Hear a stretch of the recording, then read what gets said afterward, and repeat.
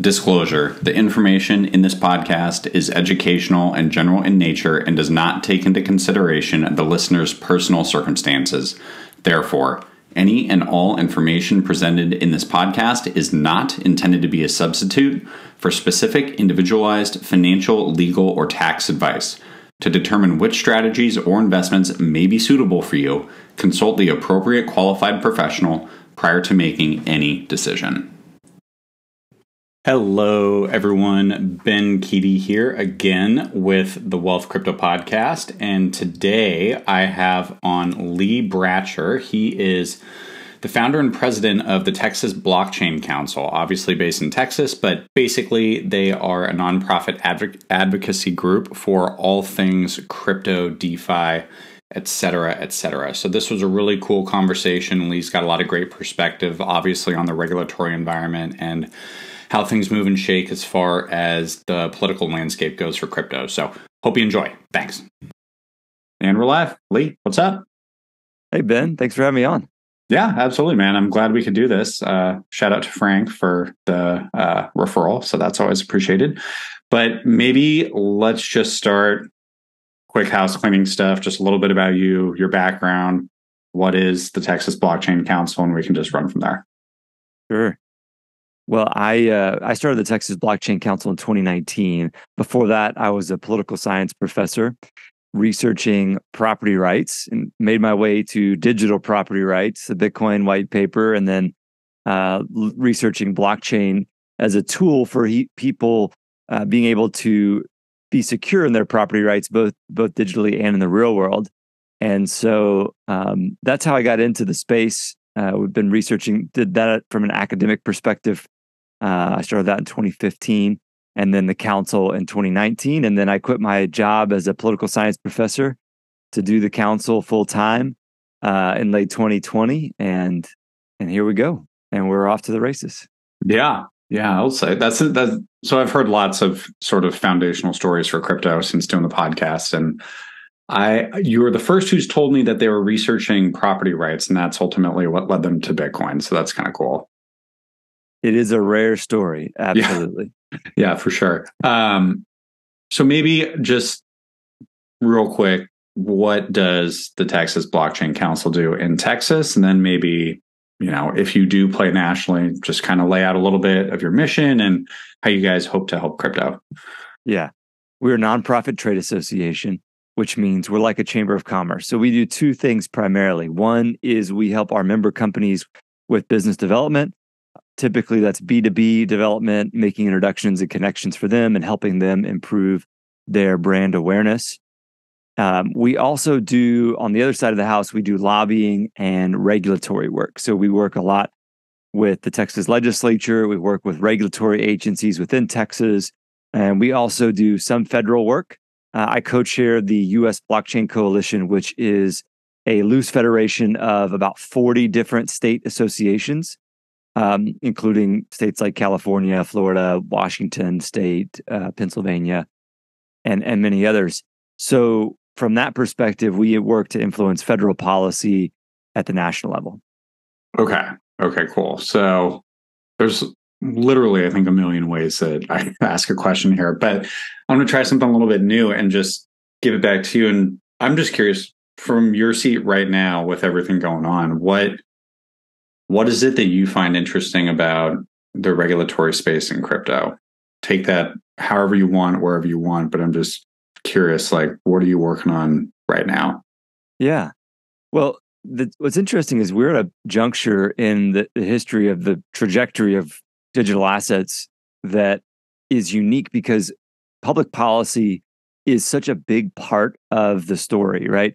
In most emerging technology areas, public policy doesn't play as big of a role as it does with crypto. I think you could argue that AI will soon have similar public policy challenges. It's a little bit different. I mean, yeah. I think they're similar in that they're very acute and they affect the lives of constituents for these elected officials. So, AI being more of a sort of a concern about everyone's job is gone. Yeah, everyone losing jobs or um, gosh, what is the phrase for general intelligence? CGAI or whatever. General artificial intelligence, basically, like Okay. the ability um, for artificial intelligences to gain human-like properties and outsmart humans and things of that nature. So I know Sure. there's a coalition forming to sort of slow the growth of general artificial intelligence in that way. But to get off that tangent, the digital asset space is in a similar in a similar, it finds itself in a similar spot with the regulatory environment, especially that we see out of the SEC with Gary Gensler being pretty hostile, and concerns from the White House as well that really threaten the industry in the U.S. Of course, the industry is never going to be slowed down globally. It's just going to thrive in various jurisdictions, and then eventually it'll be like the internet where everybody uses it everywhere, and there's regulatory frameworks in various jurisdictions that for the most part make sense. Right now Sure. we're just not there yet, and so I think the most interesting thing in crypto is um, when are we going to achieve some sort of regulatory um, clarity or leveling in the U.S. that allows for capital, for innovators, entrepreneurs, and investors to feel comfortable building products and offering products to U.S. Non-accredited investors, right? Sure. And I'm not saying that we need to go back to the ICO days, but what I'm saying is we need a framework for security tokens, commodity tokens. We need a FIT Act, which is the Market Structure Act that Chair Patrick McHenry has proposed out of the Financial Services Committee in Congress. That is working its way through the House, will likely not pass the Senate. So we have a couple more years of ambiguity on that front, and that's where the states can come in to help provide a little bit more regulatory clarity for builders. Sure. So you kind of touched on the national level. How can you juxtapose that against what specifically is happening in Texas? And maybe, you know, it would appear Texas is one of the places to be. It seems fairly open towards crypto as a whole. How does that kind of compare with the national landscape, whether you're, a hodler or a builder or, maybe a client at some point? Like, how does Texas think about this differently than the national conversation? Yeah, we've passed several pieces of digital asset legislation here in Texas, two in the 87th session from 2021, and two again in this session that ended just a few months ago. And so what we see is the ability for Texas elected officials to pass meaningful legislation, which we have not seen any digital asset legislation pass the U.S. Congress. So we've got a couple of bills. One of them established a blockchain working group. That was House Bill 1576. We have from this session House Bill 1666, which established a requirement for all digital asset service providers to provide proof of reserve attestations to the Texas Department of Banking, right? And Makes sense. so it's not a real-time proof of reserves; it's a quarterly attestation, and then an annual attestation by a third party. So not perfect, but it is another tool in the assurance toolbox. We need typical regular audits that are typical of companies, both public and private. Of course, the public company audits are a little bit more severe, but we need to certainly have those still. But we need to add some blockchain assurances that are cryptographically provable, and we need to work towards real-time proof of reserves attestations, because that is certainly the most secure attestation for assurances of liabilities and reserves that there is out there, is a real-time proof of reserves audit. Certainly people can game the system in other instances, but it's pretty tough to game a real-time proof of reserves audit. In fact, impossible to gain a real-time proof of reserves audit, just because you're not able to do any sort of flash loans to get assets on your balance sheet for the audit. It is real time, so that becomes immediately unsustainable. Um, so yeah, we're excited about what we've done in Texas. Other states are progressing the policy environment. What we can't affect at the state level is two things. We can't affect tax law, and we can't affect securities law.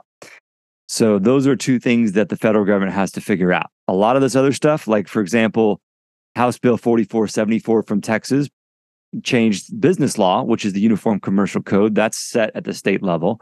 So we've got a Uniform Commercial Code in Texas that recognizes virtual currencies, is how they put it in the state law. Okay. So yeah, that's beneficial and positive, and I think is about half the battle is what we can do with the states. The other half, unfortunately, requires Congress and requires some IRS guidance. Of course, we're getting more IRS clarity as we speak. October 30th, I believe, is the due date for IRS guidance on, or at least feedback from the general public about IRS proposed rulemaking around definitions and different tax implications. And then on the securities issue, we need a market structure bill so that the SEC doesn't just run roughshod. Now, don't get me wrong. I think a lot of those tokens were securities, but Sure. it's just not the right way to go about regulating them by allowing them to do things and then arbitrarily calling them in or sending them Wells notices. It's just it hampers innovation. And I think we should have a spectrum of tokens that they can pass from securities to commodities. And of course, I believe that Bitcoin and Ethereum are already commodities, and the SEC has pretty much admitted that. They certainly have for Bitcoin. They're a little bit, at one time they admitted it for Ethereum, and now they backtracked a little bit. But I think there's no argument there. It's really a lot of these other projects. Are they securities or not? And if they're securities, fine. Let's just get a national securities exchange that's willing to deal in some of these digital assets that has the right licenses. And I think that appropriate regulatory frameworks will come, and big brands will drive adoption, and we'll go from there. Do you generally think that the current landscape of crypto, and then in tandem with TradFi businesses like our, wirehouse banks, like, are they ready to,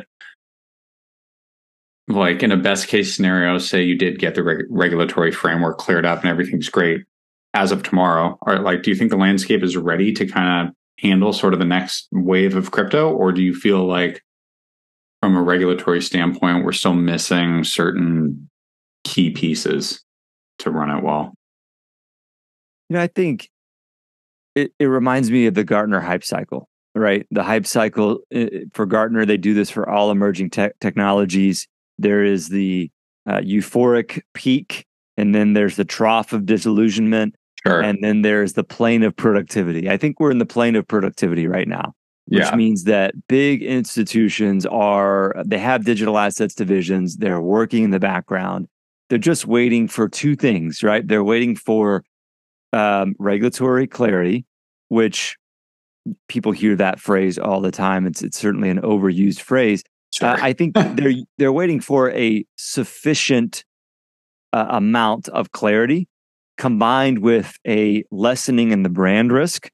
So we need time to pass from FTX, basically, and we need the brand risk to go down sufficiently, and the regulatory clarity to be there at a sufficient level to which the both of those combined are net neutral or net smaller than the gains that they will make from onboarding the next generation of digital asset users. Whether that is, for a lot of these institutions, that's actually going to be boomers, right? Because the people in the 20 to 40 age bracket are pretty well understand this. People from the 40 to say 65 age bracket, that's probably where most of the wealth lies in the US, and maybe sure. 40 to 70. And those are the folks that have the hardest time with this because they're not digital native. I'm kind of right in between at 36. Like I feel like I was digital native, but I also grew up and we didn't have internet in my house when I was a kid, right? Like, or nobody did, right? Until I was in middle school or something. There's there's certainly a long road to achieving all that stuff. Yeah, it's funny that so I'm 33, about to be 34 here in January. And I was talking about this recently with someone in my network. I think it was most likely my wife, but we were just talking about, in relation to our 5-month-old daughter, like she is going to grow up, she's already like playing around with mom's iWatch and like is super absorbed in screens. Whereas when we were kids, we really did not have that like at all. We were running around outside and, riding our bikes everywhere and just playing in the dirt and just like that, like caricature that like older boomers tell of childhood. I generally feel like we were the last generation of that before the iPhone hit. Like I remember my friend Sean had the first iPhone at our school, and that was, I think, when I was sophomore. But yeah, this next wave of digital, I generally think needs to be easier for people, particularly if you're talking about, people 40 plus who are not digital natives. Yeah, agreed. Yeah. A lot of work on the UI, UX components of wallets and things like that. We just had a good call with Block, which is formerly Square, Jack Dorsey's company, and they are doing a ton of work on open source wallets and hardware wallets, even that are intuitive for non Web3 people. So they do a great job, and I cannot recommend them highly enough. Their wallet is called BitKey, and I think it's coming out in Q4 of this year. Okay, interesting. What I guess just to kind of pull on that thread, how did you and Block get connected? What were they curious about Texas Blockchain Council for? Yeah, they're a member of our association, so we work with them on anything from Bitcoin mining to self-custody to this obviously this hardware wallet is a big piece of their self-custody work. The hardware wallet is actually a multi-sig wallet, and one of the keys is with Block. One of the keys is on your hardware device, and one of the keys is on your phone. So it's not one of those multi-sigs where you have seed phrases that back up your hardware wallet. It's like a sort of a self-contained backup mechanism where you have a wallet on your phone that stores a key. You have a key stored on the hardware device that is fingerprint protected. Yeah. And then Block has a key that, of course, Block can't move the funds because they only have one of the three keys. You have to have two of three to move the funds. So you have full control of its full self-custody solution. Like you are in ownership of your assets. Yeah. But the beauty of it is if you lose your phone and therefore your key that was stored on that phone, right? Sure. Because a lot of times, these phones, they don't, the nature of them, you can't just bring that back when you restore your iPhone on your new iPhone, right? The key to the wallet doesn't stay. That's actually on the device itself. It doesn't stay. It's not with Apple. Yeah. So it's not backed up on iCloud or anything. So anyways, you lose your phone and you get a new phone, you can back it up with the Block key plus your hardware wallet key.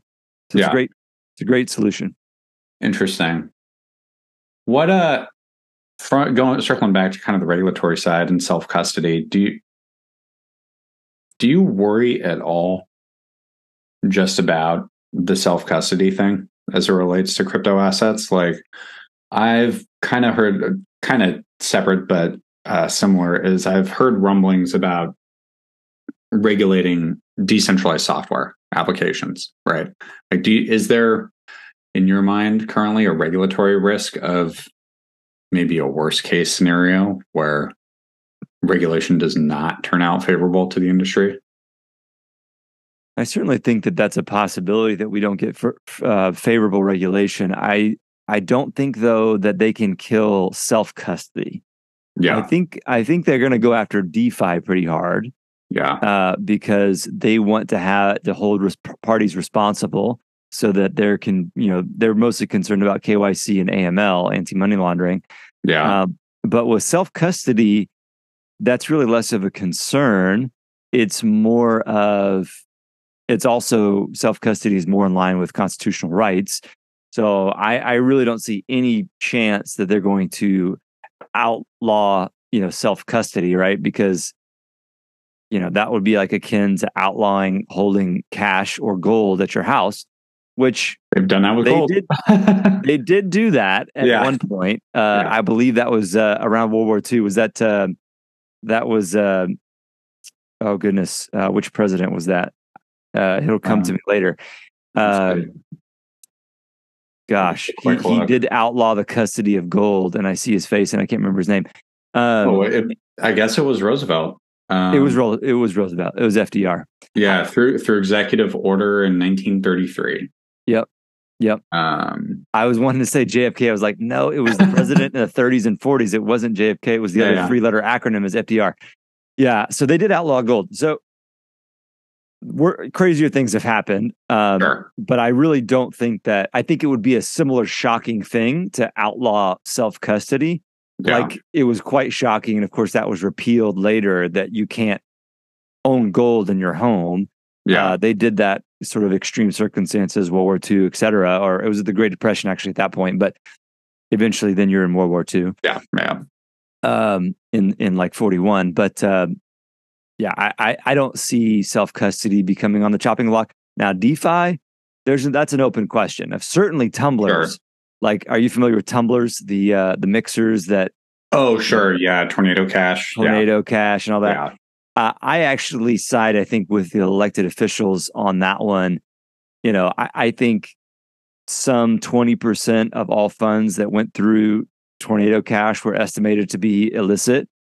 Mm-hmm. And so I'm an advocate for privacy, just like the next guy. But I am cognizant of the national security issues with something like Tornado Cash because it's used by like North Korea and our adversaries. Sure. And I'm a fan of DeFi, and I think that we can't kill DeFi just for AML reasons.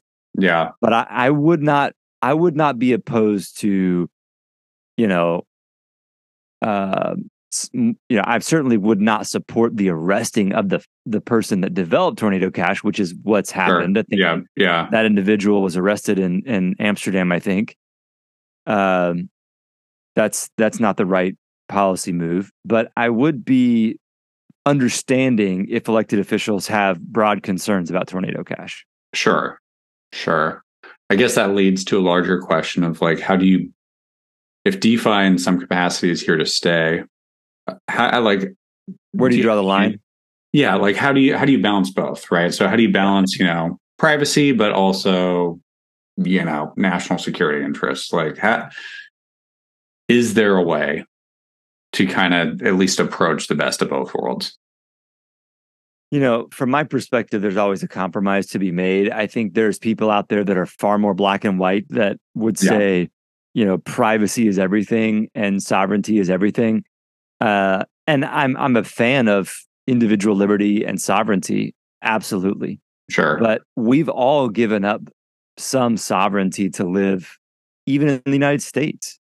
Yeah. We certainly have given up less liberty and sovereignty than in autocratic nations. Sure. But we do give up some of our liberty and it's on a spectrum, right? It's on a spectrum. Yeah. And, I think we want that spectrum to lean towards liberty and sovereignty, certainly. But we will never have complete individual sovereignty over 100% of our lives. It's just that's an anathema, and that's a world of chaos. So here's a question for you. So I've been thinking about, like, I kind of fall more on the libertarian side of things, more control in my own hands. I generally would prefer, but I understand the need for like police and fire departments and stuff like that, right? Right.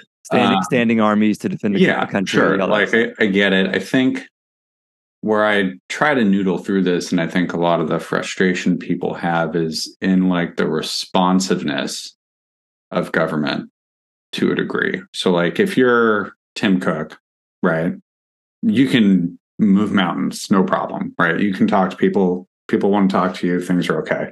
But like if you're just, a normal citizen paying your taxes and you've got some dispute and you can't figure it out, like I think that's where a lot of the frustration is. So like I haven't seen a lot of this yet, but where does crypto make government more efficient? Like, do you hear any of these conversations where you can maximize utility to government, the citizen, other citizens, right? But it kind of seems like there's a natural kind of fit there. Like, I don't know why we haven't talked much about voting on blockchains. It seems like that would alleviate everyone's concern about free and fair elections.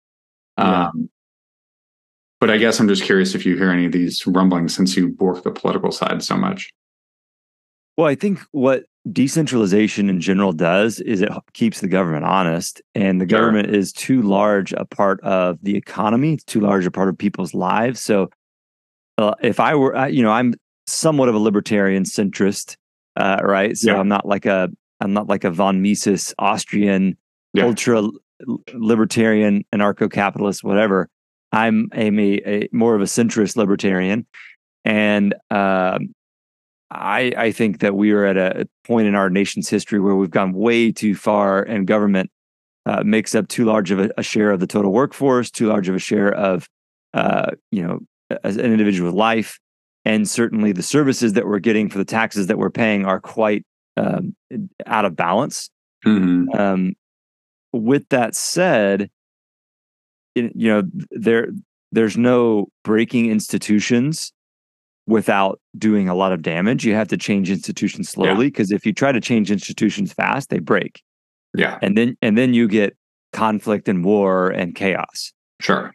So what I think happens here, and what I think the best case scenario is, would be digital assets creating some competition in the marketplace, creating some competition for shared services, things that are traditionally a monopoly of the state, like identity, money. Sure. A lot of services that are a monopoly of the state that, if there's some competition there, maybe the state starts performing those services better because the decentralized world is actually performing it quite efficiently. And so I think that's good. I think that either leads to decentralization and, self-sovereignty taking on a bigger role. Like I said earlier, will never be 100%. You will never live somewhere on earth where you don't live in a country, right? You'll always be living in a country. But I think a little competition will spur the government to more efficiency. Yeah. Are these conversations, for example, like Texas is obviously a little bit more conservative than California, but do you have these conversations in the legislature in Texas? Like, do you hear people kind of, give voice to these ideas, or is this more, crypto as an industry kind of talking amongst itself? No, I think we do talk about this with elected officials. It's just how you frame it for each person, right? So if I'm talking to one of my friends who's a state representative or a state senator about this industry, and I know that they're very concerned about the U.S. dollar remaining the world reserve currency, I'll talk about it from that perspective. And I'll talk about how Bitcoin and stable coins can actually prolong the dollar as the world reserve currency. Stable coins are the 15th largest buyer of U.S. treasuries if it were a country. Yeah. Stablecoins buy more U.S. treasuries than Saudi Arabia. So when you talk about it in that perspective, to somebody who's very concerned about the dollar as a world reserve currency, they get it. Now, when you talk to a libertarian, which I've got friends in elected office who are kind of, they're Republican libertarians or Democratic libertarians. There's probably more Republican libertarians in Texas than anything. You talk about it from this perspective about competition creating more efficient government services, about the private sector and decentralization, providing ways to defeat collective action problems. Before such time, the government was the only entity that could sufficiently sufficiently solve collective action problems as it relates to identity or money or anything like that. Yeah. And now we're bringing in decentralization and digital ledgers and what was started off with the Bitcoin white paper. There is now an alternative, and governments will be forced to respond and become more efficient. Yeah. You brought up, my mind latched onto something you said about exporting the US dollar. And I was listening to a Bankless podcast the other day about how stable coins at least from the crypto view, should be like a natural alignment of, say, Federal Reserve policy maintaining the dollar's global reserve status. And this guy was specifically from Argentina, and everyone knows Argentina has struggled with inflation for a long time. And I guess he has now taught his mom how to use, dollar-backed stable coins to basically preserve her purchasing power in Argentina to, live her life. Yeah. But in terms of, exporting the dollar globally, stablecoins could be a much more efficient way to do that than, trying to get cash or maybe buying treasuries or something like that. So exactly. We're shooting ourselves in the foot. I mean, if the US government understood the potential of stablecoins, first of all, you got to scrap a CBDC because, that's a privacy nightmare. It's kind of totalitarian from the libertarian. Very totalitarian and dystopian. Yeah. And then you got to go with privately issued stablecoins that are going to be overwhelmingly dollar backed. 99% of stablecoins are backed by US dollars. And you're going to see a run. It's going to strengthen the dollar globally, and it's going to dollarize a bunch of economies that are currently not dollarized. And last time I checked, dollarized economies do even more to preserve the dollar as a world reserve currency than, the euro, the petrodollar even. Of course, the petrodollar is stronger because there's only like $5 or $6 dollarized economies. But imagine if there was 30, that would be a more powerful force in prolonging the dollar as a world reserve currency than the petrodollar. And the petrodollar is falling apart. China is requiring a lot of its oil imports to be priced in yuan or euros. So the BRICS nations are even talking about a BRICS currency that would be how oil is settled in their jurisdiction. So I think we're foolish to not consider this a huge opportunity for the U.S. and it's unfortunately being squandered. I think we'll still win because now if this had happened 20 years from now when the dollar was teetering and the U.S. couldn't borrow in dollars anymore. We were borrowing in like some other nation's currency. Then we wouldn't have this opportunity. But this revolution is happening now, and the dollar is the world reserve currency, and we will stand to benefit from it. It could keep the dollar as a world reserve currency for, say, 3 or 4 more decades. Yeah. What? So I guess maybe a couple questions. Like how involved are you in the actual policy discussion? Like obviously in Texas, it sounds like you're fairly involved. Nationally, you help coordinate these state blockchain councils, right? Like when you are trying to like talk big picture stuff to legislators, I realize that you've got to tailor it to whatever their values are, whatever they care about, all that sort of stuff. But are there a couple of big themes that you lead with in regards to the industry as a whole?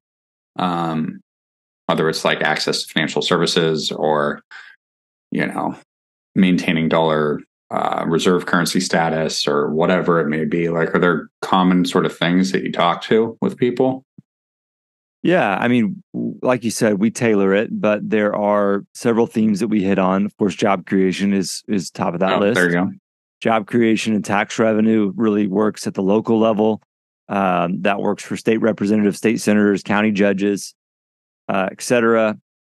At the national level, we find the innovation discussion and keeping innovation in the U.S. is powerful across the aisle with Democrats and Republicans. Yeah. Of course, the dollar is a powerful, the stablecoin discussion is powerful.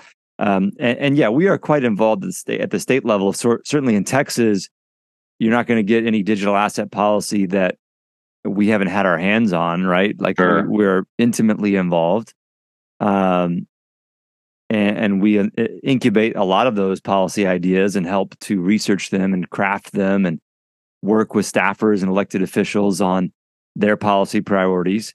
And then at the national level, we are, I guess, less directly involved, and I would say more tangentially involved. So we do certainly work with our partners at the federal level whether that's on the industry side, like Coinbase or A16Z or some of these other firms, or it's at the trade association side, like the Digital Chamber of Commerce or the Blockchain Association.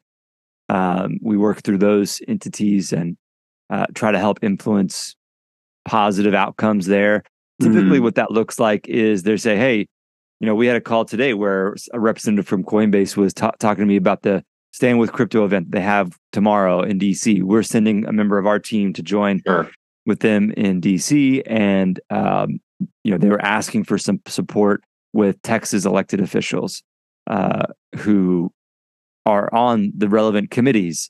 And then we have like grassroots, no understanding of their districts and know people in their district. And, that's how the federal and the state stuff usually works together. There's 38 Texas Congress people. Sure. And I think California has like 50. Is that right? I have not had this conversation with California. I know as a lifelong, except for 4 years in Colorado, as a lifelong California resident, I know remarkably little about how the state works. You guys have lost some representation as a share. Like every time the census goes out, I think California is down. I think our producer will probably be able to look it up and pop it up on the screen for us. Yeah. But I think you might still be. Maybe you dropped below 50 after the last census, but you definitely have the most number of elected officials in DC. Texas is obviously the second most, and everybody's got the same number of senators, which is a quirk of our nation's history. But it's a fascinating. It's fascinating how it all works. This is going to be an impossible question to answer, but do you have any idea? Because 52 representatives, by the way, in California. Our producer. I need to do. I should know a lot more about my state because I do follow politics a decent amount, and I know nothing about what's going on in California.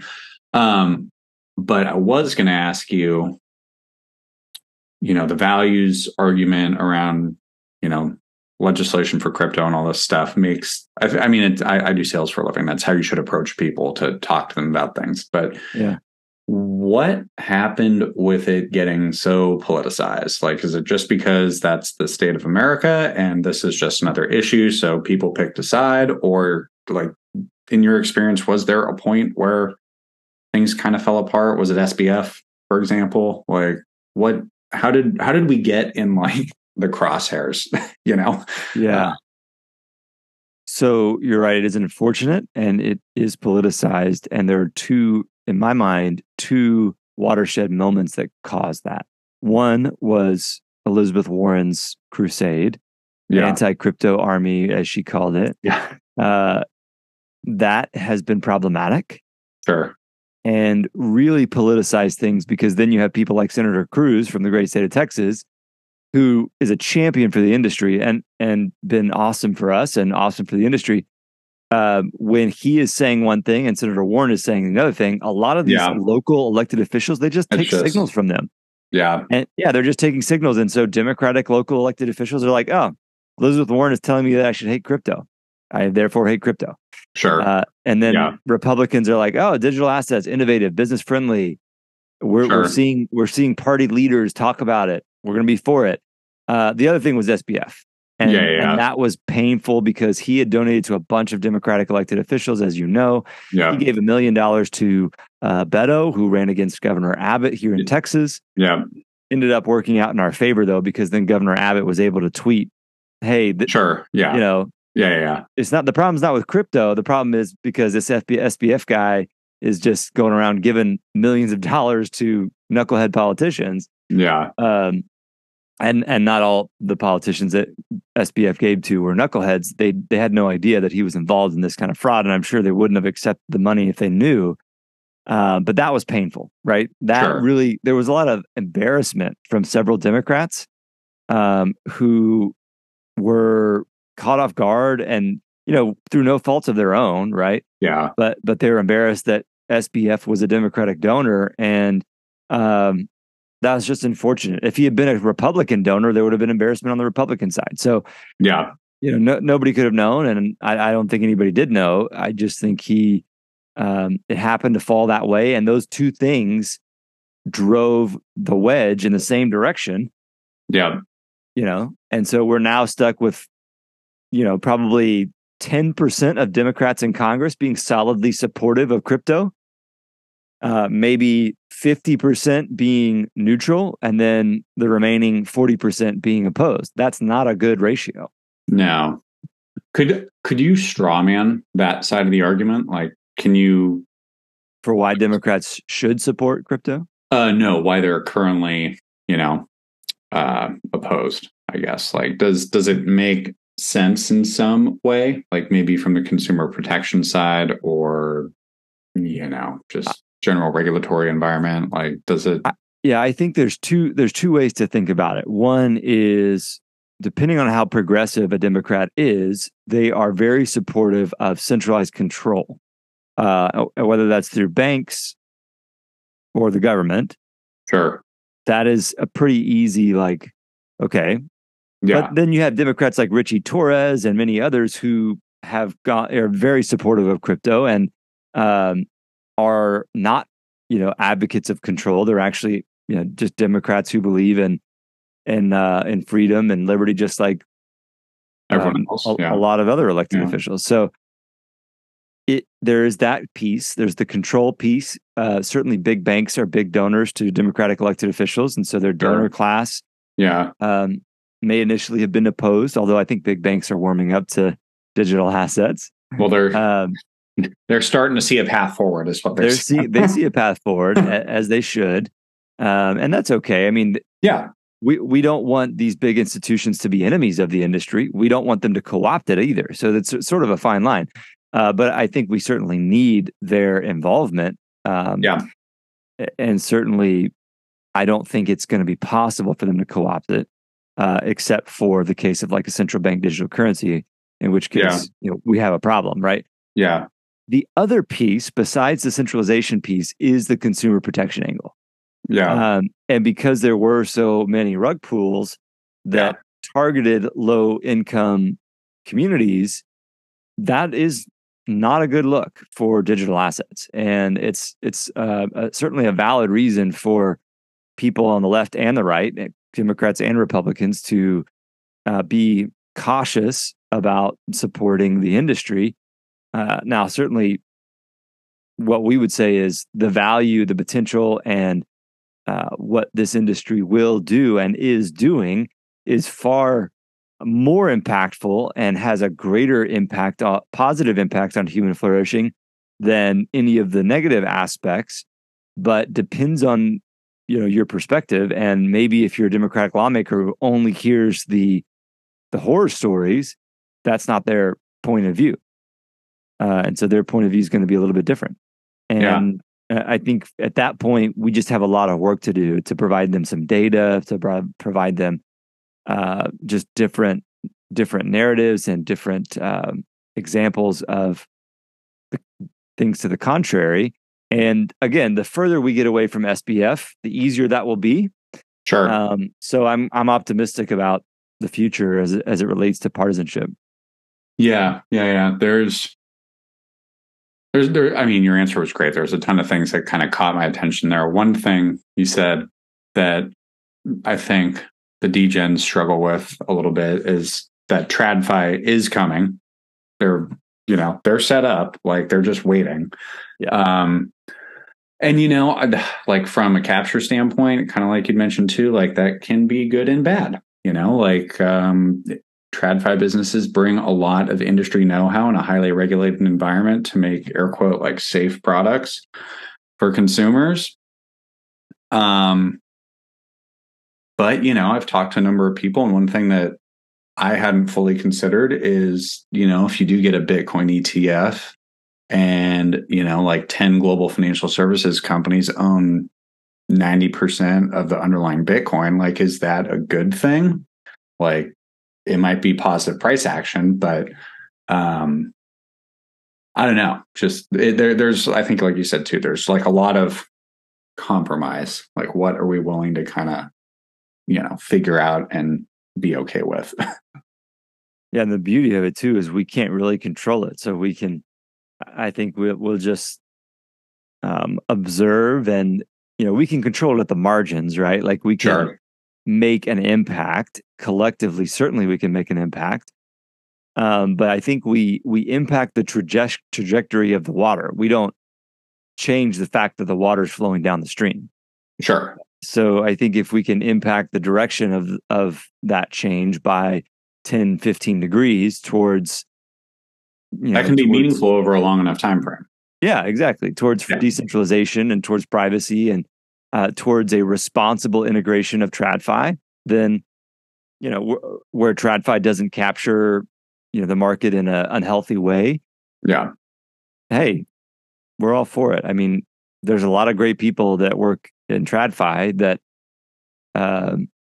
understand, as you said, they understand how to maneuver in highly regulated markets. They're going to bring a lot of expertise, and it's absolutely a benefit, assuming that it is, responsibly integrated.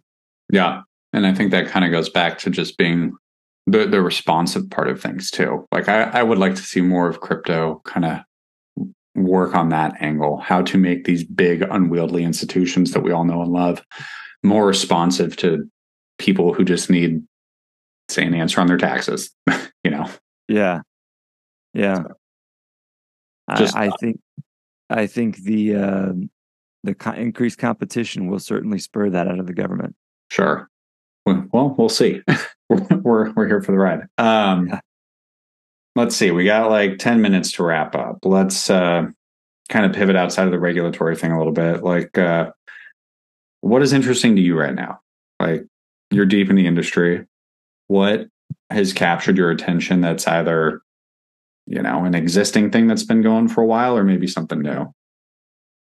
Well, of course, the Bitcoin ETFs are we're following that like a hawk.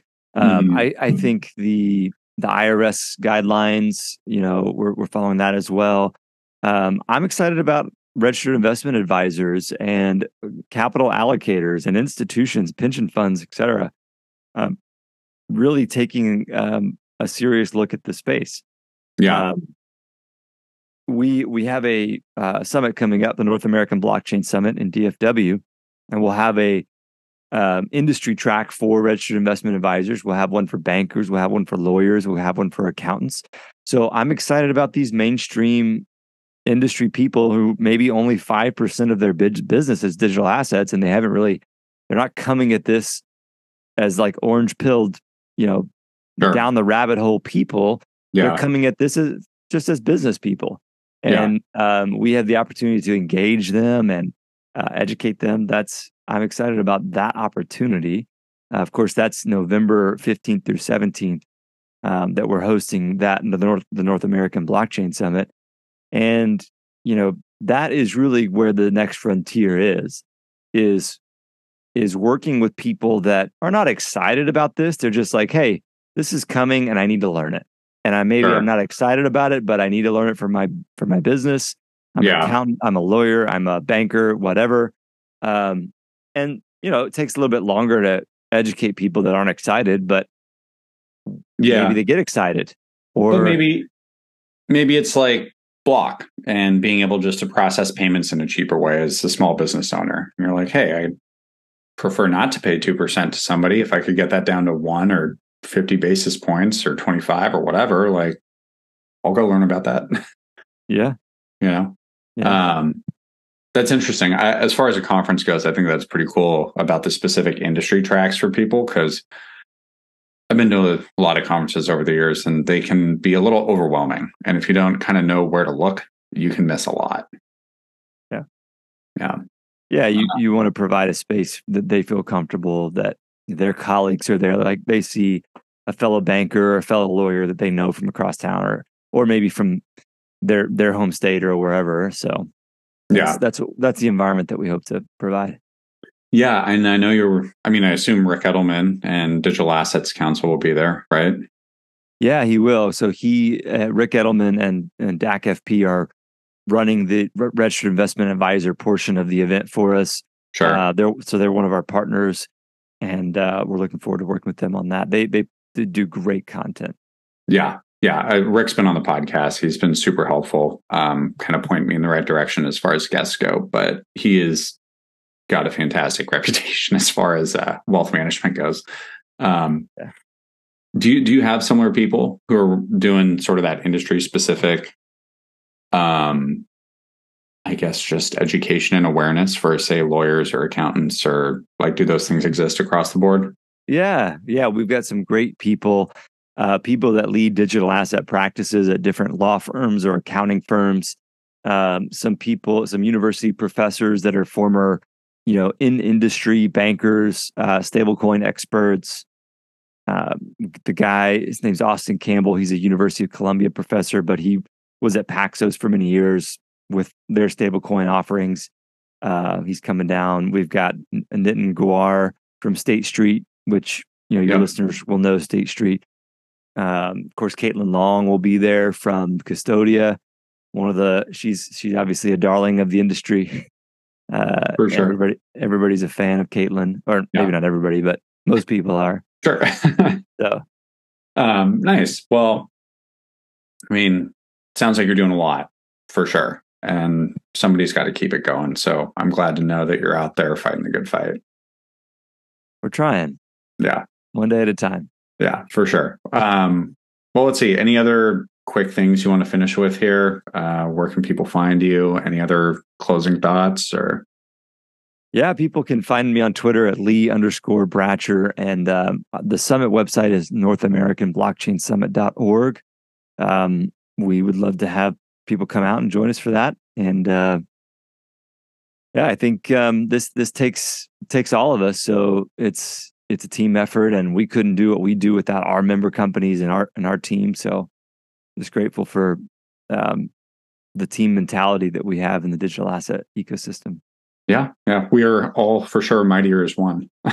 But thanks for coming on, Lee. Really appreciate it. Welcome back literally anytime. So thanks, Ben. Yeah.